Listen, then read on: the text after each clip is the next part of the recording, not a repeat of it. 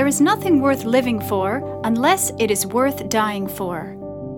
My grandmother lived a life devoted to Jesus, and today her talks have been made available in their original form. So you too can be built up through the insights and mysteries God revealed to her throughout her ministry. Now, without further ado, here is Elizabeth Elliot. My talk is on contentment. Philippians 4:11 and 12. Remember that Paul is in prison, and probably a terribly messy, perhaps very cold, rat-infested, cockroach-infested place. And scholars tell us that he was probably chained on both sides. 2 soldiers were chained to him 24 hours a day. And it couldn't have been anything that we would call comfortable. But it was in those circumstances that he says in Philippians 4:11, I am not saying this because I am in need, for I have learned to be content, whatever the circumstances. I think you and I would feel very desperately that we were in need if we were in a situation like that. God knows I need to get out of here, we would be telling him.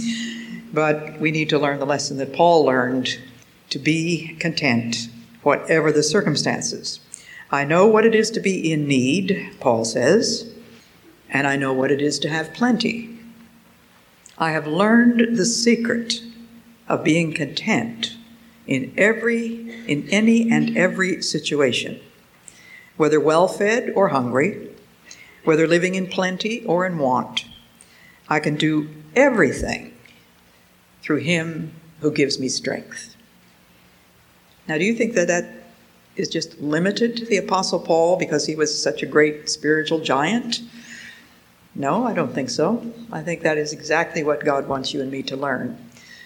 It's taken me too long to learn that, and God knows how much longer it may take me, but little by little, he certainly has been training me along these lines, and I am so very grateful.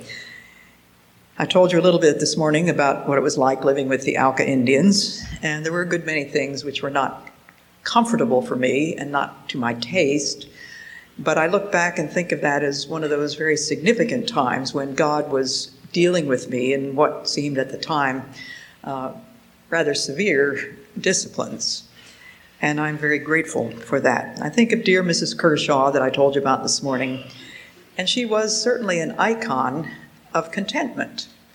She never stopped smiling. And in spite of the fact that she couldn't hear a word that any of us said unless we were close enough for her to use the little microphone, she sat at our dinner table. She was always there for lunch and supper. She went back to her very empty house for the night and for breakfast, but she would sit at our table and just smile. She didn't have any idea what the conversation was that was going on, and every now and then she'd come out with something totally unrelated to anything that anybody else had said, and yet she would always be smiling, realizing that she'd probably said something that didn't have anything to do with what we were talking about, but just such an icon of contentment. And for her, God was enough. We never heard her complain about anything at all. And mind you, she was at least several years older than I am now, and she used to go upstairs and talk to my step-grandmother, who was a rather crotchety old lady. She was my mother's stepmother, and Mother was always begging us children to please go up and talk to Nana for a little while. We didn't want to talk to Nana because we never could think of anything to say, and Mother would always say, just tell her what you did today. Tell her about school. Just go and talk to her. But Mother didn't have to say that to Mrs. Kershaw. Mrs. Kershaw would go up and talk to my step-grandmother, who also was deaf. I mean, really deaf. Now, can you imagine? It was like ships passing in the night. There was one time when we had a visitor from Belgium whose name was Victorine. And Mrs. Kershaw was determined to find out what this lady's name was. And this lady was in the kitchen, and Mrs. Kershaw said, "What is your name?" This lady really didn't speak English. She spoke French. So whatever she said, none of us were around to hear, I guess, at that moment. But Mrs. Kershaw wouldn't give up. She just kept saying, "What is your name?" And finally, this French-speaking lady said, Victorine. And Mrs. Kershaw said, oh, Frida. That's a nice name. My father was in his study nearby, and he leaped from his chair to rush out and sort things out. He couldn't take it any longer when he heard, Frida, that's a nice name. But Mrs. Kershaw could just laugh about something like that. She just was so sweet and so contented. God was enough. And it says in Philippians 4:6, do not be anxious about anything. Now that is a command, ladies and gentlemen. That is not a suggestion. Do not be anxious about anything. Well, how am I supposed to not be anxious about anything? By getting down on your knees and say, Lord, here's my anxiety. I'm going to give it to you. And he knows how to handle that. It is a simple gesture, but I, being very much of the earthy, I need all the help I can get. And so it does help me physically, when possible, to get down on my knees and just put whatever my anxiety may be about in my hands and literally lift them up to the Lord and say, Lord, here is this anxiety. I can't handle it, but you can. And I'm going to give it to you, and I'm not going to retrieve it. And I think the first time that the Lord brought that gesture to mind was the early morning when I was staying with my daughter and her husband. She had 4 children at that time, and there was a knock on my bedroom door at 5 o'clock in the morning, and the 2 of them came in to announce that they were expecting number 5. And my heart just sank. Not because I objected at all to my daughter having 15 or 20 children if the Lord wanted to give them to her, but it just seemed to me a little bit too soon after number 4. And my heart sank, although I didn't say anything nasty at the time, but I felt like saying to my son-in-law, couldn't you sleep in the backyard for a few years?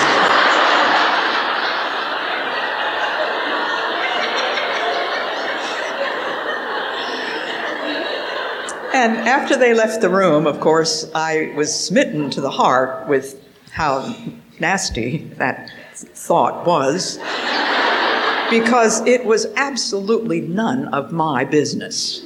And any of you mothers-in-law, take a word from me. It is none of our business what our children and our in-laws do with their lives. We can pray as hard as we want to, but we are not to be interfering with matters that are not of any of our business. And so it was then, I think, that the Lord just prompted me to get down on my knees and lift up my feelings and what nasty thoughts I had had, and just said, Lord, I can't handle this, you can, and so I'm going to give it to you. And the Lord did give me peace. And then, of course, when number 6 was coming along, and then when number 7, and number 8, it had already been dealt with way back then. I didn't need to deal with it again. And I can't remember the things which I said today and what I might have said to somebody yesterday, but just very recently, I was talking with a 95-year-old lady who asked me how Valerie was, and I said, well, she's fine. And I said, you know, she has 8 children. And this lady said, how did that happen? And I said, in the usual way. Do not be anxious about anything, but in everything by prayer.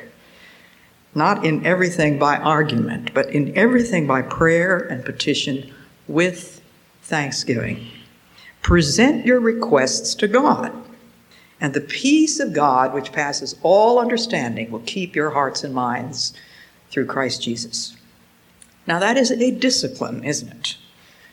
It is a discipline to be contented with what God has assigned. So now we get the 3 points. Number 1 is contentment cannot dwell with anger. The question of anger came up this morning, and because it is a question that it comes so often to through my radio listeners, I've had to draw up a number of papers on these topics which are repeated again and again and again so that I don't have to keep rewriting them. I just punch them into my computer. And this is what I wrote about anger at God, because it does seem to be a very prevalent thing. One lady wrote, "My faith has been challenged. There has been bitterness in my heart toward God. I have been angry at him for withholding this blessing from me." The mail brings me very many variations on this theme. I'm often asked if I have ever been bitter or angry toward God because he took from me two much loved husbands. Unless my memory completely forsakes me, I believe I can honestly answer no. Our adversary, the devil, has tempted me in many ways, but I don't think that anger at God is one of them. I'll try to explain why, and I have 5 reasons here that I was able to think of as to why. Number 1, God is my heavenly Father. He loves me with an everlasting love. The proof of that is the cross. 1 John 3:16 says, "This is how we know what love is, that Christ Jesus laid down his life for us." And as the hymn says, love so amazing, so divine, demands my soul, my life, my all. Secondly, our Heavenly Father wants nothing but the best for any of us, and only he knows what that best is. For he is the all-wise, the omniscient. Even an earthly father wants the best for his child, but he doesn't always know what that is. Number 3, God knows not only what we need, but when we need it. We can be banging away at God's door for something that we're convinced that we need, but if we don't have it now, it's because we don't need it now. If God knows we need it, then it will come in God's time. When he withholds from us the one thing we feel sure would make us happy, it's well to remember his promise that he will meet all our needs according to his glorious riches in Christ Jesus. In other words, if we don't have it, we don't need it now. Perhaps he will give it next week, but that does not indicate indifference, forgetfulness, or poor timing. His timing is always perfect. Number 4 is resentment makes us vulnerable to Satan, who is also the destroyer. Think what a dangerous position we put ourselves in if we are angry with God. Is there anywhere else for us to turn? In heaven or on earth, there is no other refuge. God is our refuge and strength, a very present help in trouble. Therefore, we will not fear. He's got the whole world in his hands. Do we dare reject such a refuge? And number 5, we have only this present moment. There's not a one of us that knows that we're going to go out of here alive. We don't know that, do we? God does not usually give us previews of coming attractions. But I can look back over many decades, remembering how worried I sometimes was, how bewildered at things that God had permitted to happen. But now I can see them all as a golden chain of mercies, gifts from a merciful Father who, like the Father Jesus described, would never give his son a snake if he asked for a fish. What looks to us like a good thing might actually ruin us. How thankful I am for God's withholdings, for his unfailing faithfulness. Now, as I look forward to what may be left of my future, I think of Whittier's lines, "I know not where his islands lift their fronded palms in air. I only know I cannot drift beyond his love and care." I don't want to miss those islands whose beauty I never dreamed of in those anxious times. I want to be able honestly to say, "Father, I trust you. Forgive me for being so foolish as to imagine that you have made a mistake. Help me to receive grace to keep a quiet heart, sure that I am in this very moment in the everlasting arms." Contentment cannot dwell with anger. So if you are aware before the face of God that you are still filled with anger or bitterness, just mark my words, you won't be able to find contentment until you deal with that sin. Is anger in itself an evil thing? Now, this is a good question. The answer, of course, is no, because we know that Jesus was angry on a number of occasions, angry with the money changers in the temple, angry with the Pharisees at times. It is anger occurring in people who are sinners that easily and quickly becomes evil. The Bible says, "Be angry, but sin not." It's a good war, one man named S.M. Hutchins wrote. It's a good war, and by God's grace I am winning it. No man had a greater right to be angry with me and the whole human race than did our Lord on the cross. He would have been perfectly justified in calling out a couple of the larger caliber angels to destroy the world. But he looked down upon us and asked his Father to forgive us. Second point, contentment cannot dwell with self-pity. Contentment cannot dwell with self-pity. And ladies, I don't think I can say strongly enough what a satanic thing self-pity is. To feel sorry for ourselves, to feel as though we ought to be surrounded and propped up and hovered over and specially loved. When Jesus did what he did for us, is some kind of strange arrogance. But I know that self-pity is satanic because the Bible makes it very clear. You remember the story of when Jesus was with the disciples, and he had made it very clear to them that he was going up to Jerusalem and he was going to be killed. And there is a prophetic word in Isaiah that Jesus had set his face like a flint. It's Isaiah 50, I believe. "The Lord God will help me, therefore shall I not be confounded. Therefore have I set my face like a flint, and I know that I shall not be ashamed." And so Jesus is moving one step at a time from point A to point B to point C to point D, accompanied by his disciples, teaching them, praying with them and for them, showing them the way of the cross. And he's on his way up to Jerusalem, where he says he is to suffer many things at the hands of the Pharisees, and he is going to be killed. And Peter says just what you and I probably would have said, and I can imagine him sort of grabbing Jesus by the arm. And he said, "No, Lord, this must never happen to you." And do you remember Jesus' response? He turned in anger to Peter, and he said, "Get behind me, Satan. You do not think as God does. You think as men do."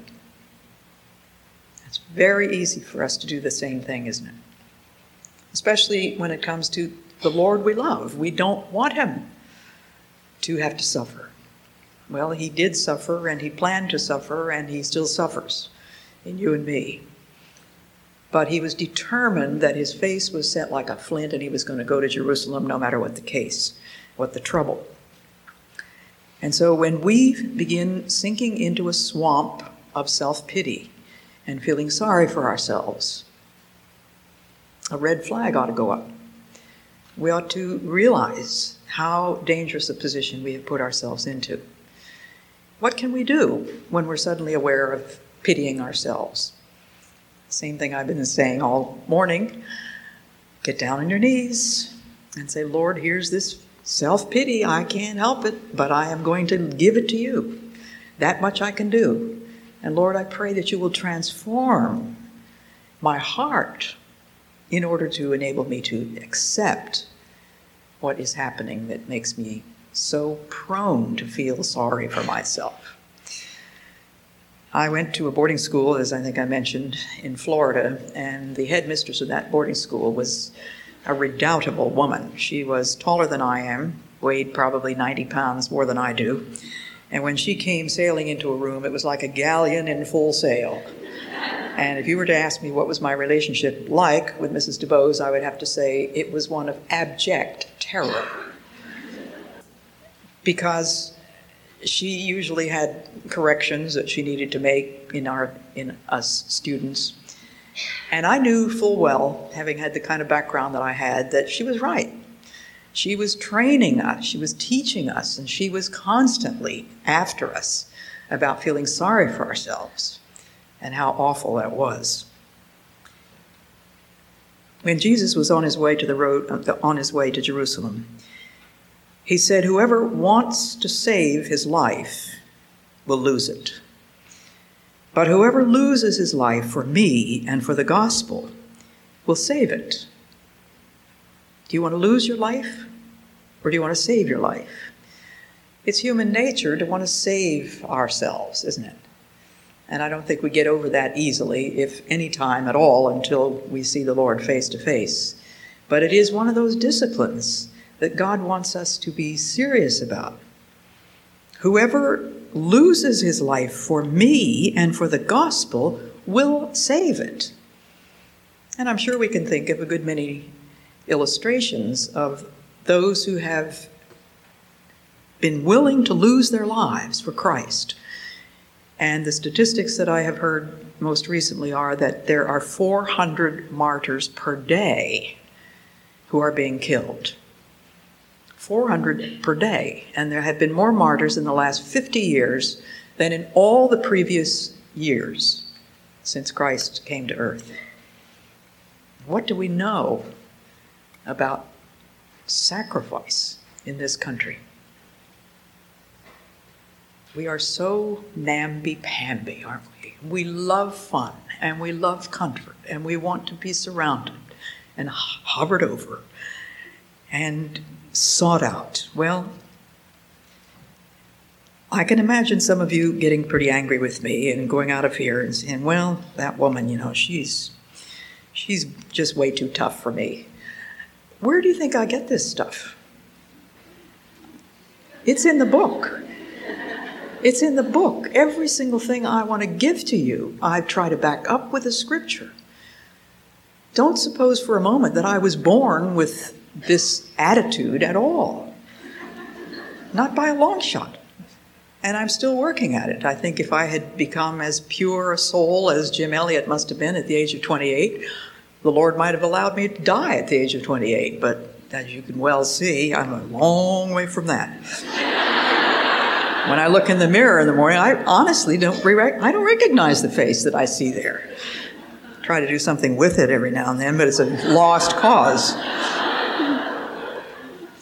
Whoever wants to save his life will lose it, but whoever loses his life for me and for the gospel will save it. So let's get rid of self-pity. Let's not go rushing off to cry on somebody else's shoulder until you have done what ought to be done first, at least. And you may find that it's not necessary to do anything more if you've gone to the foot of the cross. Depression is one of the results of self-pity. I don't know which comes first. Sometimes depression leads to self-pity, and probably self-pity leads to depression. But when it's clinical depression, of course, it's way out of my field. I don't find anything about clinical depression here. I just assume that depression is depression, whatever label you give to it. But I love some of these wonderful letters that I receive. And this is one from my radio listeners, which I felt would bear reading to you today. This woman writes to say, "I fell into despair and the lie of severe depression. I went from one psychiatric hospital to another, running from God and living in sin. He taught me the concept of doing the next thing." Interesting, isn't it? I had never heard you share that before. What God taught me is to use my work, my duties, my responsibilities as a means of controlling my thought life. Listen to that now. Use your work, your duties, and your responsibilities as a means of controlling your thought life. The seat of the emotions and the will is right where Satan attacks the hardest, she says. So God would teach me to just get out of bed. Don't just lie there and decide if you feel like getting out of bed. Don't lie there and assess what you have to do today and then decide what you feel like doing today. He told me to just get up and get going. I love what Oswald Chambers says about people who find it difficult to get up in the morning. And of course, Oswald Chambers and all the rest of them back then had never heard of morning persons and after evening verses. This is another one of these excuses that we dream up for ourselves and then suddenly becomes a watchword. Well, Oswald Chambers says, get up first and think about it later. Very good advice. So don't lie there and assess what you have to do today and then decide what you feel like doing. He told me to just get up and get going. Oh, what a lie depression can be and what bondage it brings to its captives. So I would just get up and go through the motions sometimes. What a consolation obedience can bring. And I am convinced that there is no consolation like obedience. It is wonderful how God can console us just through his Holy Spirit and his love and his word, so that we don't need to be rushing around taking other people's precious time to find what we would call human consolation. She says, little did I realize what I know today. I was overcoming the despair by merely obeying the voice of God. I told my feelings to stay in bed. I was getting up, and God was going to meet me in my duties, and he always did, It has been 9 years now since I have taken any medication or silly psychobabble-type counseling. And then she goes on to talk about the example of Ezekiel, and that's a very obscure passage in the book of Ezekiel, which I haven't heard preached on. Probably Tim Keller is one of those that would know all about it, because he preaches right through the Bible, I know that. But the Lord spoke to Ezekiel, and he said, I am going to take away at a stroke the light of your life. And Ezekiel writes in his book, and in the evening my wife died. And in the morning I did as I was commanded. Isn't that wonderful?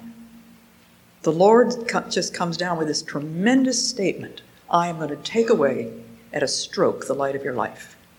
And Ezekiel did the next thing, whatever it was, until he went to bed that night. And he said, in the morning, I did as I was commanded. In the evening, the Lord took his wife. In the morning, he got up and did what he was supposed to do. And I had a lovely letter from a friend of mine, a young girl, who, with her sister, had sat all night in the vigil waiting for their mother to die. She was very, very close to death. And she died about 3 o'clock in the morning. And my friend Terry wrote me this lovely letter, and she wrote to thank me for telling her about doing the next thing, because she said, I just want you to know what I did. She said, after Mother died, and of course the funeral people had come and taken the body away, and she said, that morning I opened all the windows, let the sunshine come in, replaced all the flowers in the room with fresh flowers, took the sheets and the towels and the bedding off, put it in the laundry, and put on fresh sheets and fixed the whole room up just as beautiful as the way Mother always had it. And she just was writing this very simple letter to me to say thank you, because doing the next thing was what enabled me to get through what would be otherwise an opportunity to sink into self-pity. It works. And this same lady who wrote the letter that I've been reading, she said, he can train us as to what is really the problem when we are so clouded by despair and feelings. He can train us. So I do thank God for those who get the message that contentment cannot dwell with self-pity. This woman was liberated from bondage. Her letter ended with glory, hallelujah. And she said, I'm learning how to die. What did I tell you this morning about Margaret Jensen's daughter? Mom, I'm just going to die. Well, iron while you die. Don't forget it. There'll be a next thing for you to do, whatever that might be. And God is going to enable you to do it. Relinquish, let go. And Paul says in 1 Corinthians 9:19, though I am free and belong to no man, I make myself a slave to everyone, to win as many as possible. Now, the Apostle Paul could not possibly have been able to make himself available to other people, to win as many as possible, to become a slave, if he had not already dealt with the self-pity, which was such a temptation, I'm sure. He was always reaching out to other people. What can I do for them? And no matter how bad you may feel and what desperate word you may just have received from your doctor or somebody else, be assured there's somebody worse off than you are. Just think of the sick and the elderly and the crippled and all the rest of them in those long strings of refugees that we saw on the TV. They were sick, and yet here they were refugees. So it's one thing piled on top of another, which very likely is worse than anything we have actually experienced. But never let's suppose that there's anything unique about our particular kind of suffering. Though I am free and belong to no man, I make myself a slave to everyone to win as many as possible. And I don't think there's going to be any spiritual burnout if we act in that way. Now, there's a sense in which we should be willing to be burnt out. And the great missionary to Burma, Henry Martin, I think his name was, I think it was he who said, "Lord, let me burn out for thee." And Jim Elliot had written in his journal, "Have my blood, Lord. Have it all. Let it be poured out for the life of the world." On another page, he wrote, "I don't ask for a long life, but for a full one like yours, Lord Jesus." And Jim died at 28. Jesus died, we suppose, in his very early 30s. And I have another little gem for today's reading. No, this is the 24th, isn't it? This is the reading that I had for this talk. "Bear ye one another's burdens, and so fulfill the law of Christ."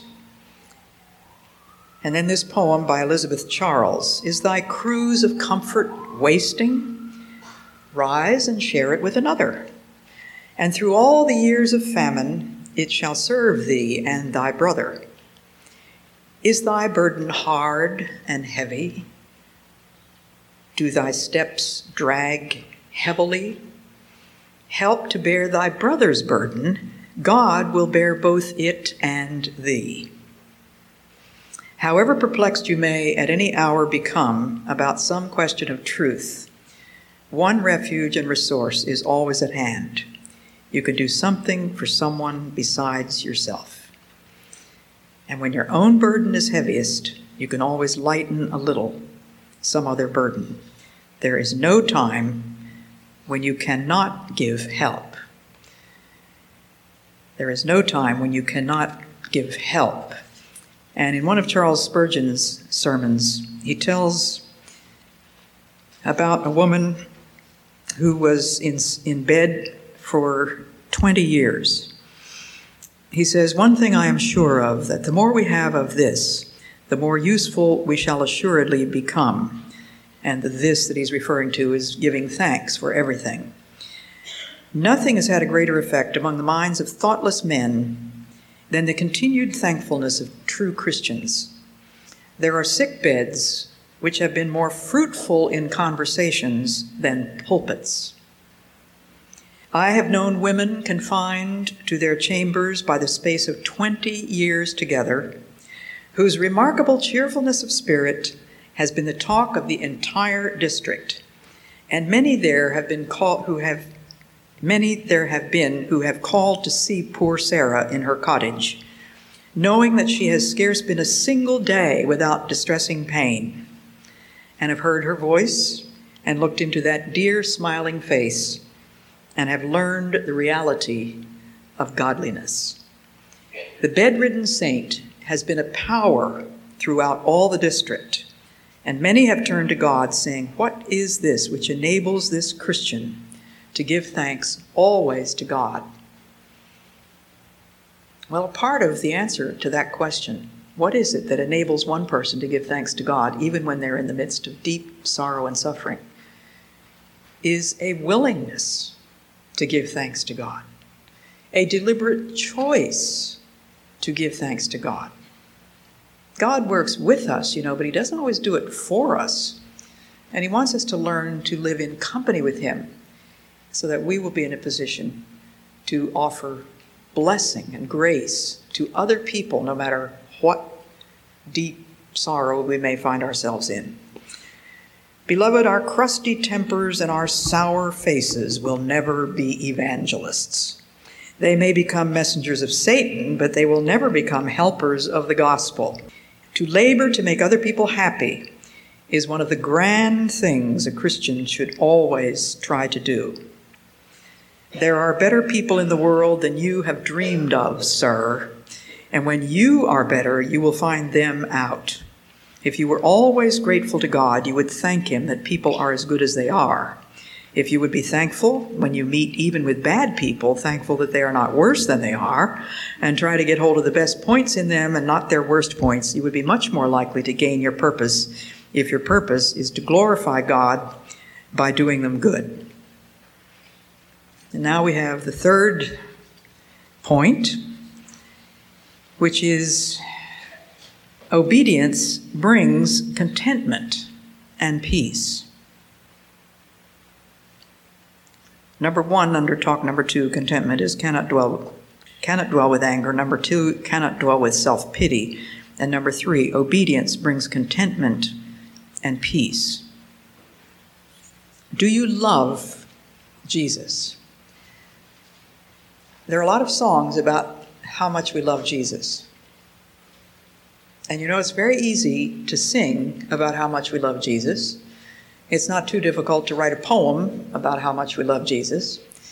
We can pray about how much we love him. But Jesus didn't ask us to sing and pray and write poetry about loving him. He said, if you love me, do what I say. Do what I say. That is the only valid test of the reality of our commitment to Jesus Christ. Obedience. My father gave a memorable lesson to my little brother Tom. When Tommy was a little boy, about 3 years old, he was allowed to take the brown paper bags out of the bottom drawer in the kitchen where my mother always stored them, and he was allowed to put them all over the kitchen floor. And he's always been very methodical, as everybody in our family has been. You know, we're a bunch of hung-up people. And any psychiatrist would have a field day with the Howard family, because every one of us likes things in straight lines, and we want everything to be neat, and the top of the counters practically empty. And so Mother said, Tommy, you may play with the paper bags on one condition. Put them back in the drawer when you're finished. Mother came into the kitchen one day, and the paper bags were very neatly spread out all over the kitchen floor, but Tommy wasn't there. She went into the living room, found that my father was playing the piano, and Tommy was standing there seraphically smiling. And she said, Tommy, I want you to come and put away the paper bags in the kitchen. And Tommy looked up at her with these gorgeous navy blue eyes that he has with long black lashes. I mean, just a charming child. And with sweetness, he said to Mother, but I want to sing Jesus Loves Me. My father was playing the piano, and of course he stopped and pressed home a very necessary lesson, that it's no good singing the praises of God while you're being disobedient to your mother. Now see, that's where the rubber meets the road. Obedience brings contentment. Now, do you love him? What do you do about it? Obey. That's the proof of my love for Jesus. And back to the passage in 2 Corinthians 4, which was so wonderfully alive to me when I lived in that strange place with the Auca Indians, in my hammock with no walls and no floors, no privacy. Paul says in 2 Corinthians 4, we have this treasure in jars of clay. Let's never forget that we are nothing but clay pots. And a good many of us are cracked pots, too. And Paul said we had this treasure in jars of clay, the treasure being the light of the knowledge of the glory of God in the face of Jesus Christ. So he says, it's not, this surpassing power is not from us, but from God. We are hard pressed on every side, but not crushed, perplexed but not in despair, persecuted but not abandoned, struck down but not destroyed. We always carry around in our body the death of Jesus. We always carry around in our body the death of Jesus. Why? So that the life of Jesus may be manifest or may be visible in this mortal body. For we who are alive are always being given over to death for Jesus' sake. So when you go out of here, remember that you are being given over to death. It is a continual lifetime process. Deaths in many different ways, but it's for the glory of God. It's in order that he might resurrect you into a shining Christian, like Mrs. Kershaw, like that woman who's in bed for 20 years and brings joy to everybody that comes in. And you can name any number of other people like that. We are being given over to death so that the life of Jesus may be revealed in our mortal body. So then death is at work in us and life in you. Are you willing to die in order to bring life to other people? I love the hymn Beneath the Cross of Jesus. One stanza that's usually left out of most of the hymn books is, "O safe and happy shelter, O refuge tried and sweet, O trysting place where heaven's love and heaven's justice meet." As to the holy patriarch, referring there, I believe, to Jacob and his dream, "A wondrous dream was given, so seems my Savior's cross to me, a ladder up to heaven." It is a happy shelter. This cross, which was the symbol of terrible torture, was the instrument of torture. But Jesus Christ's death on that cross has completely transformed it into a safe and happy shelter, a refuge, tried and sweet. And there's a lovely hymn, which the older I get, the more I use it. I don't know what's going to happen. I've had to see a doctor a couple of times lately, and it's very scary. And I go back to this hymn, in heavenly love abiding, no change my heart can fear. And safe is such confiding, for nothing changes here. The storm may rage about me, my heart may low be laid, but God is round about me, nor can I be dismayed. Wherever he may guide me, no want shall turn me back. My shepherd is beside me, and nothing can I lack. His wisdom ever waketh, his sight is never dim. He knows the way he taketh, and I will walk with him. Green pastures are before me, which yet I have not seen. Bright skies will soon be o'er me, where the dark clouds have been. My hope I cannot measure. My path of life is free. My Savior has my treasure, and he will walk with me. God bless you.